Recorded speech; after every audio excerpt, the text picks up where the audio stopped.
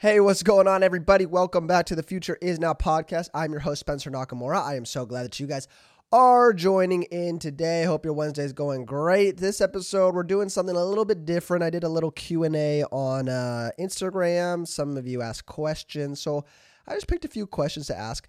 I'm actually going to break this episode up because a lot of people asked relationship questions. So I think I'm just going to do a separate episode kind of on dating, romantic relationships, etc. And so now I'm just going to take a few of the miscellaneous questions that you guys asked, and we're going to answer them to the best of our ability. So before we get into the episode, make sure to like the video or like the podcast episode, to subscribe if you haven't, to leave a written review.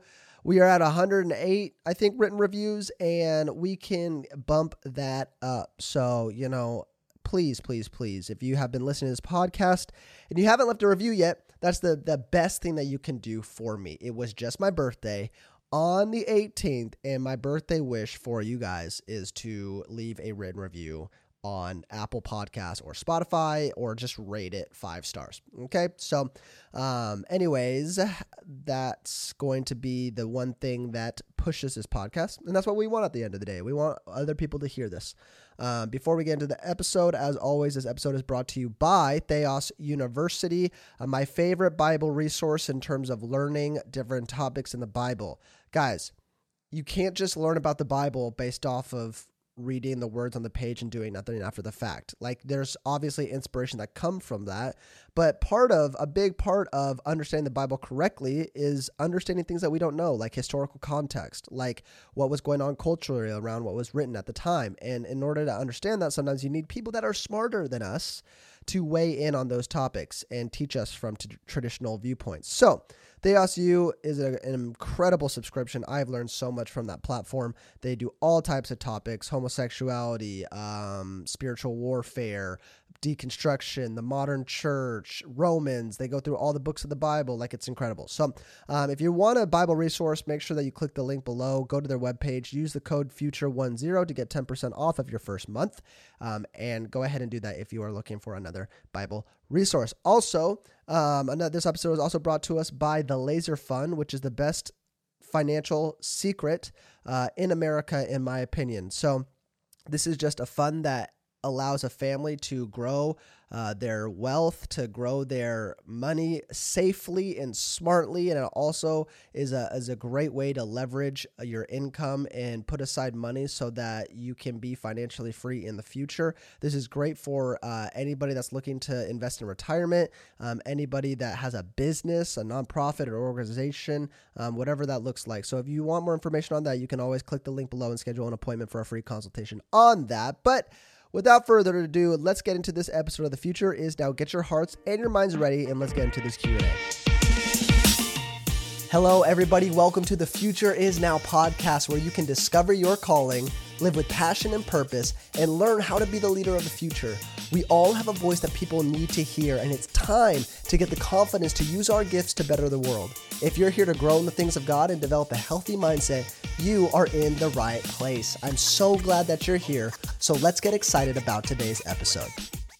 Alrighty. So we're getting into this Q&A, everybody. I picked a few questions, so if you are listening to this and I didn't answer your question, I apologize. If you DM me on Instagram, I'll just answer it to you personally. So the first question is going to be somebody that asked, how can I pray better? How can I pray better? Now, I understand the question. I understand that we all want to be better at prayer, right? And I think that a lot of times we can overcomplicate prayer to a point where we feel like, just the question inherently, how can I pray better? What does better mean?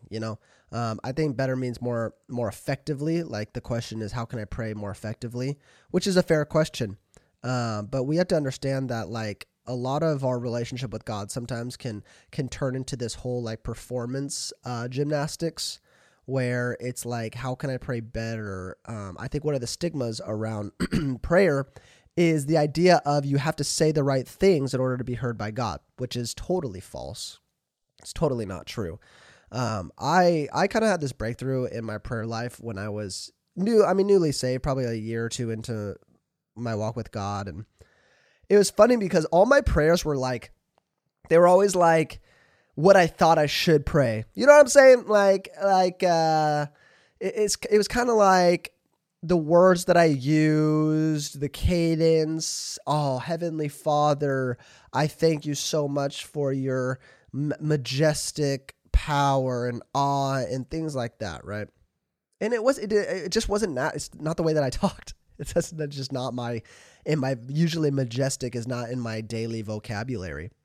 So what happens, it almost felt, like there was some type of barrier between me and my prayer life. And at the end of the day, we have to recognize God for who he is, which is, he is the king over all, right? He is the Lord over everything. And there is this incredible awe that we should have. We should never lose our awe for God.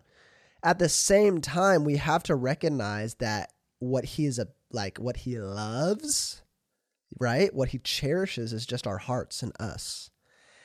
And so that's why when you're thinking about how can I pray better, it's like, well, how are you praying? Are you praying honestly, right? Like, are you actually bearing your soul and feelings and emotions and frustrations to God? Or are you just kind of doing surface level prayers that you think that you should pray? My prayer life took a whole dramatic turn when I was like, you know what? I want to stop praying like the way that I think I should pray. And I'm just going to go to God and I'm just going to be honest and I'm just going to talk to him. And so sometimes my prayer, I'm trying to pray through the Lord's Prayer every day as part of my discipline. But, besides that, it's like a lot of times my prayer life looks like very simple. This is what it looks like. It looks like me sitting down and being like, God, I just had a bad day, or man, I just am feeling this way and it's really bothering me. Like, God, I know that you are the ruler of everything and I know you are good. Can you please step in and help a brother out here? Throughout the day, that's the things that I'll pray, like, oh God, give me patience. Like, this person is an idiot. Help me, right? I mean, that's like, it sounds so surface level, but what happens is when we're only praying what we think we should pray, like at the end of the day, we're not really praying our true heart. And that's what God wants. And that's what ultimately changes us as a believer is he wants to change our heart and our attitude. The more here's another thing. How do you want to pray more effectively? Start reading your Bible more, because there are ways that God wants to be talked to and recognized as. And also, like, the more that I get to know Adrienne, my wife, the more that I understand how I should probably communicate with her. There's a communication style. Same thing with prayer. Get to know God and you'll understand what he wants to be seen as, what he wants to be recognized as, how he wants to be approached. So read your Bible more. The more you understand God, the more intimate your relationship with him will be. So this whole like over spiritualize, over emphasize, I think is hurting us in a sense, where my honest opinion, if you want to pray better, then just go into a room or go where you are most comfortable. A lot of times I pray in the car, but go somewhere and just talk to God without an agenda. Hey God, here's how my day was. This person really made me angry today and he's an idiot and I hope that he trips and falls and hurts himself. And you know what, God, I know that that's not okay. So, would you work on my heart on that? Because feeling that way, I understand probably isn't the most healthy, but that's just the way that I'm feeling right now. And you know what? I got in a fight with my sibling and they were a real jerk to me and they annoy the crap out of me. Right? Like just begin that way. Then you'll start to see your prayer life intimacy grow. And from there, then it changes and it's all about understanding the heart of God. That's what prayer is at the end of the day. And God wants to know our hearts. So that's what I would say. I don't know how long that was. Maybe that was too long. Okay. Next question. I'm only going through 3 questions, by the way. All right. Going on to the next question. Somebody wrote in, I blasphemed against the Spirit in my past and my lost cause. So this is the idea of blasphemy, this is found in Scripture in Matthew 12:30. So this whole idea of blaspheming the Spirit and the unforgivable sin, right? That's what the unpardonable sin. If you do this, then there's no shot for you. You are going to hell, and there's nothing you can do about it, right? That's the whole idea behind blaspheming the Spirit. So In this particular verse, Matthew 12:30, Jesus casts out a demon. So I'm just going to read this from verse 30. So basically, Jesus casts out this demon. All these Pharisees pop up on the scene and they're like, oh, that wasn't by the power of God. That guy was demon possessed. And then Jesus kind of obliterates their argument on obviously a demon. Why would a demon cast out a demon? And he's like, obviously this wasn't demonically, I wasn't demonically possessed here. And then in Matthew 12:30, he says this: whoever is not with me is against me. Sounds like, I don't know why, but I just read that and that sounds, it's like Revenge of the Sith in Star Wars, Anakin. If you're not with me, then you're my enemy. Matthew 12:30, anyways, I digress. So Matthew 12:30, whoever is not with me is against me, and whoever does not gather with me scatters. And so I tell you, every kind of sin and slander can be forgiven, but blasphemy against the Spirit will not be forgiven. Anyone who speaks a word against the Son of Man will be forgiven, but anyone who speaks against the Holy Spirit will not be forgiven, either in this age or the age to come. So, I mean, powerful words here by Jesus. Basically, he's like, yo, if you had something to say against me, that's all right. But if you are to say something against the Holy Spirit, that will not be forgiven. So this is where the whole idea of, man, if I ever commit blasphemy against God, can I not be forgiven? Am I going to hell? Is it like you get to heaven and God's like, yep, well, you did repent and, man, you did accept grace, but guess what? October 12th, 2027, you said this one line, and because of that, you now are going to hell. That's not the case. So if you were wondering this, just take a deep breath, everybody. So we have to understand the context of what's going on, obviously, as is with all scripture. So blasphemy against the Holy Spirit was an accusation of Jesus Christ being demonically possessed instead of spirit filled. So the Pharisees were in a unique spot in history because they were seeing Jesus in person and the Holy Spirit active at the same exact time. Jesus in the flesh walking and the Holy Spirit working through him. And so, right, what a lot of biblical scholars believe about this is that the blasphemy that came from these Pharisees, number one, can't be replicated again because obviously Jesus is sitting at the right hand of God, right? He's not on earth with us. And so we don't have the evidence in the person of Jesus and the Holy Spirit in the same sense to accuse, I guess, Jesus of being obviously demon possessed. So that the type of blasphemy can't happen today. And this was a statement to the Pharisees specifically, that in an expression that because you rejected this in this life, you are not going to be forgiven in the coming age as well. So this is specifically said to the Pharisees, okay?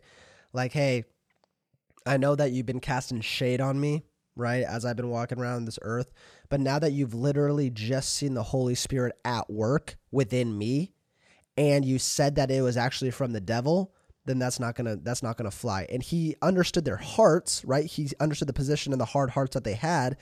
And so he was speaking towards that. So what does blasphemy look like today? It's open rebellion to God.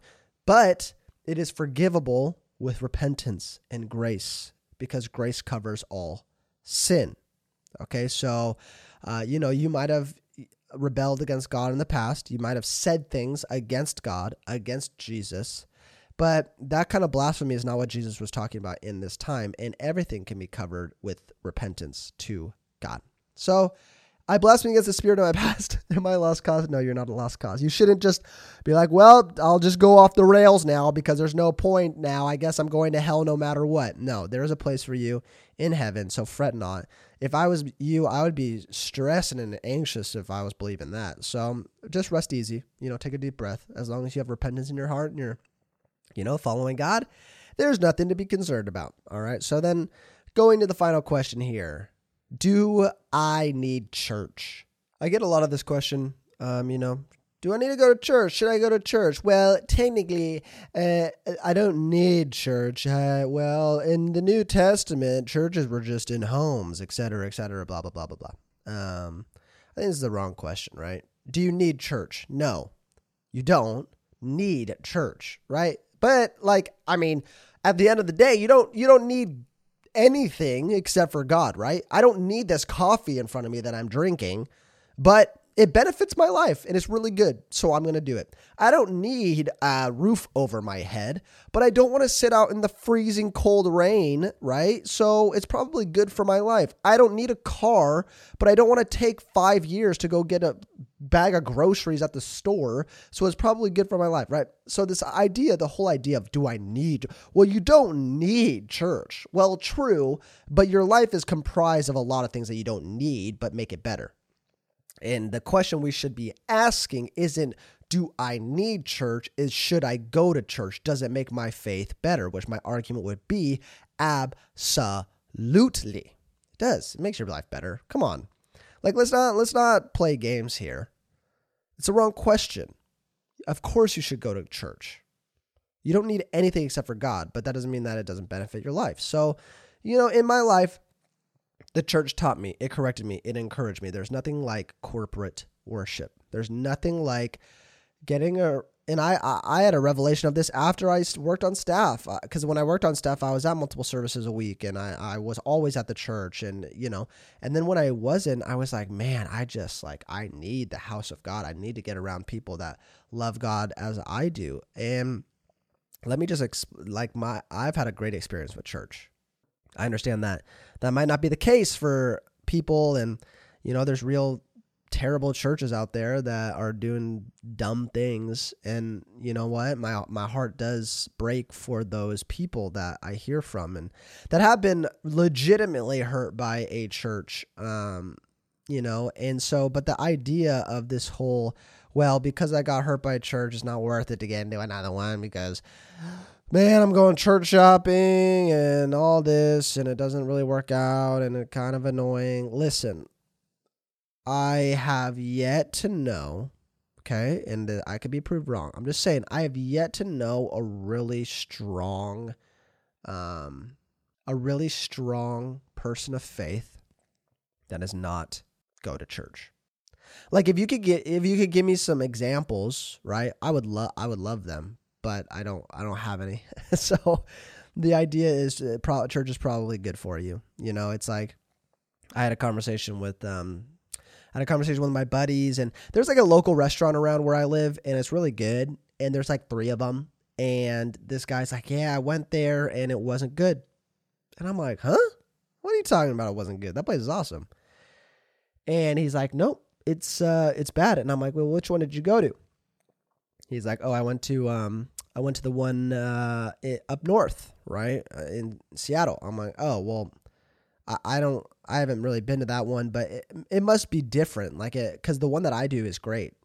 And he's like, no, like it's not that good. Like the service isn't that good, the food's not that good. And I'm like, dude, I'm telling you, the one closer to me is good. And he's trying to make this argument of like, nope, it's not good because they have the same name and, they're the same restaurant, right? But here's the thing. The cooks are different. The service is different.